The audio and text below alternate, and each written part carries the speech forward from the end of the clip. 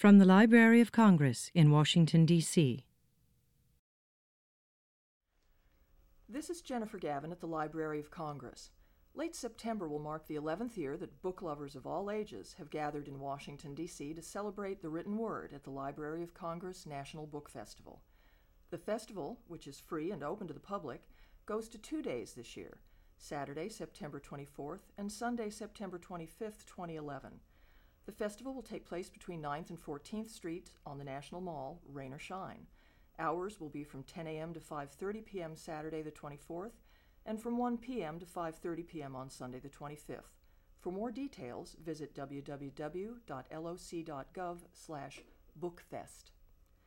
And now it's my great pleasure to introduce Pulitzer Prize-winning historian David McCullough, whose latest book is titled The Greater Journey, Americans in Paris. And yet this is not about your usual Americans in Paris of the early or later 20th century, the ones we're usually reading about or seeing depicted in the movies. It's about Americans in the mid to late 19th century. Mr. McCullough, thank you so much for joining us. Why did you focus on this period in history, on this group of Americans? Well, it appealed to me for several reasons, but to begin, I suppose, it's a roughly 70-year period about which very little had ever been written, and involves a number of very interesting and important characters in the story of our country.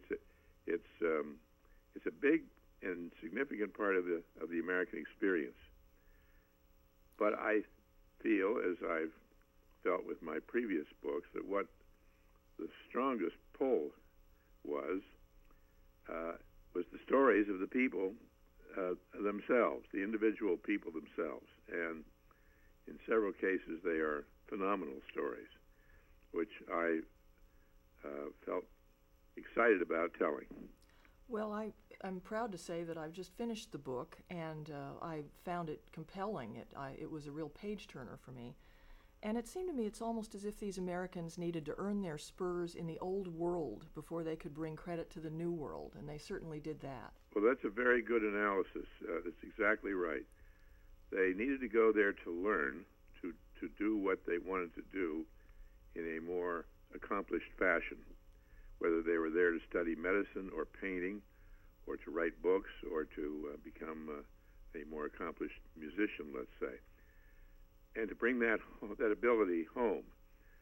But they also wanted to find out, by playing in the big leagues, if you will, or earning their spurs, if they were as good as everybody was telling them, because people in this country at that point didn't feel that there were sufficient cause to know what was good and what wasn't. You have to keep in mind, for example, there were no schools of art here then. There were no art museums where you could go and look at great paintings. There was no school of architecture in the whole country. And our medical training, medical schools, were woefully far behind those in Europe. And Paris was the medical capital of the world. I must say that this book helped me fill in some of my blanks in French history, which actually was very interesting to me, but I was pleased to get more detail on the lives of Americans such as James Fenimore Cooper, Samuel F.B. Morse. I didn't know that Samuel F.B. Morse was an artist before he invented the telegraph. And I know that because of the book, I'll know many major artists better when I see their work in museums, such as Auguste Saint-Gaudens or John Singer Sargent. Well, they're all extremely gifted. They were extremely gifted people. And what's so interesting to me about Morse, let's say, is the very point you raised, that he was both an accomplished painter, a really brilliant painter, and, as it turned out, an extraordinary inventor. Invented one of the biggest leaps in human communication ever with the telegraph.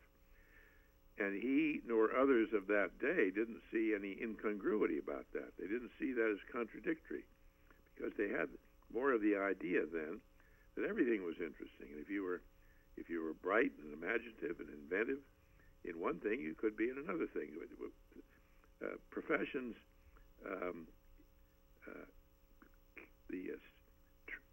the paths of curiosity were not so departmentalized in that time. And I love it, for example, when St. Gaudens writes about how happy he might have been as a playwright or as an actor rather than a sculptor. And I'm sure he would have enjoyed either and would have been extremely good at either. You also shed some light on the lives of some very illustrious American women for that period, certainly. The history-changing author Harriet Beecher Stowe, the first female doctor in America, Elizabeth Blackwell.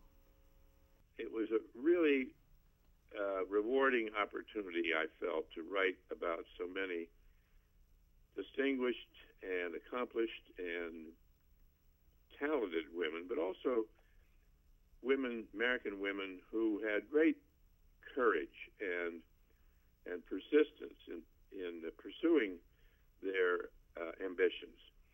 And because they weren't involved with politics or the military, women in general in that day, in these other fields, there were fewer barriers to their ambitions. Not to say there weren't troubles, because for a woman to become a physician in that day was very difficult.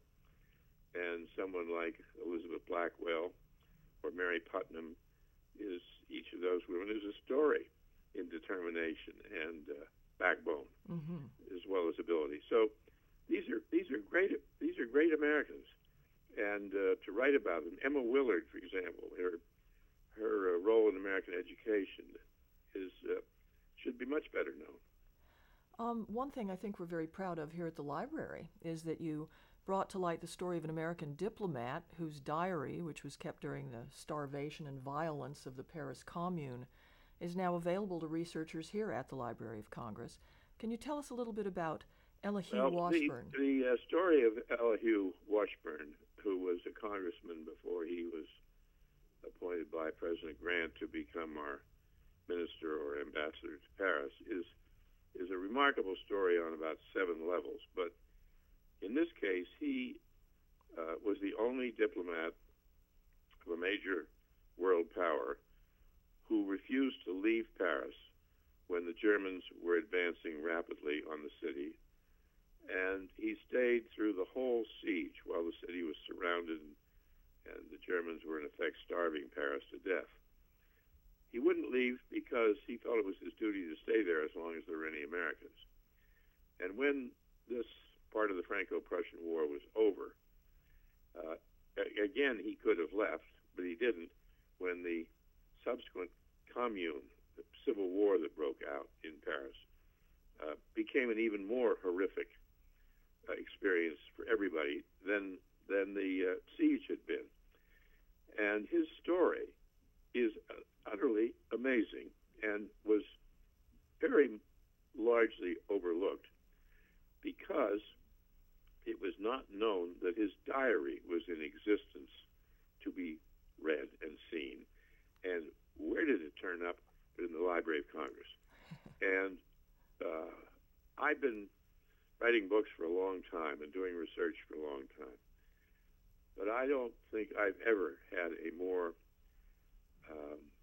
exciting and valuable discovery as part of my working experience than this one. It's an amazing accomplishment that he even took the time to keep the diary every single day. And he wrote very well. It's very vivid in his portrayal of what he saw happening all around him, the horrors and the suffering and the bravery and the resilience of the French people at that time under such unprecedented stress. Mr. McCullough, you've been with us at the Library of Congress National Book Festival from the very earliest stages, and now, of course, we're pleased to be going to 2 days and more than 100 authors. What role, in your opinion, do books about history play for the average reading American? I think that the books that are available today, especially, are a more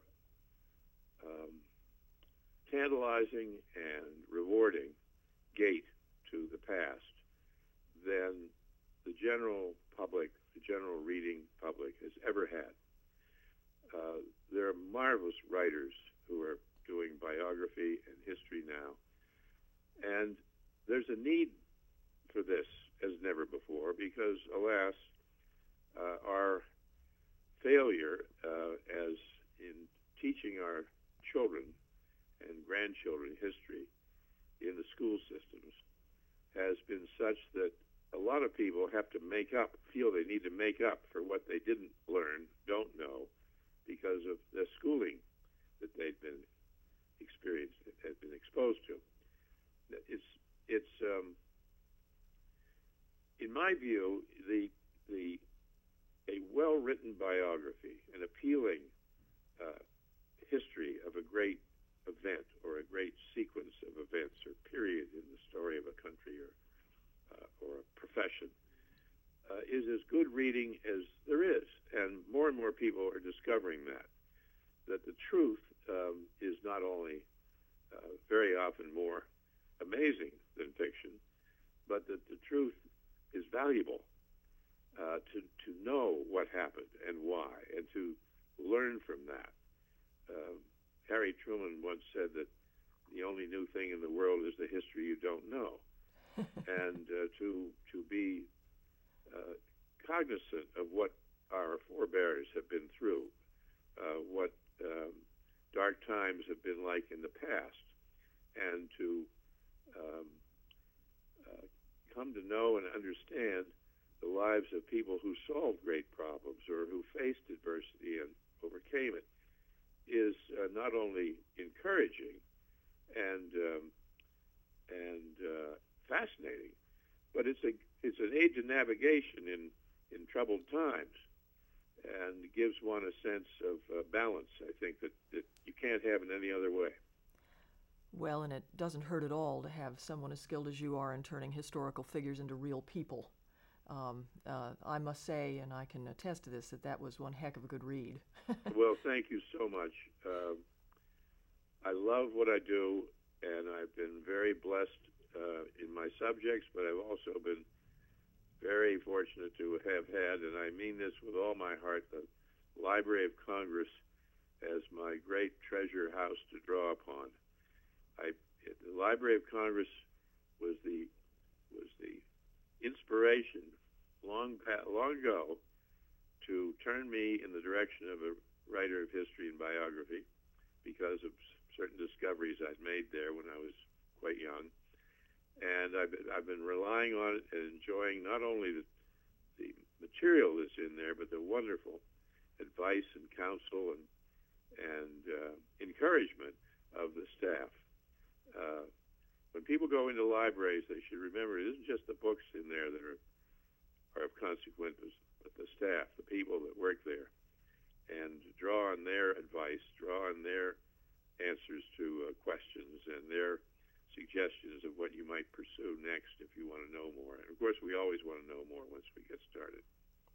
Very graciously said, sir, and thank you. And we're really looking forward to having you with us once again at the National Book Festival. So am I. I love the Book Festival. I just love it.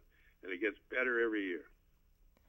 Well, we'll be seeing you on September 25th in the History and Biography Pavilion at the Book Festival. And thank you once again. Thank you very much. We've been hearing from Pulitzer Prize-winning historian David McCullough, who will appear on Sunday, September 25th in the History and Biography Pavilion at the National Book Festival on the National Mall. Mr. McCullough, thank you. Thank you. This has been a presentation of the Library of Congress. Visit us at loc.gov.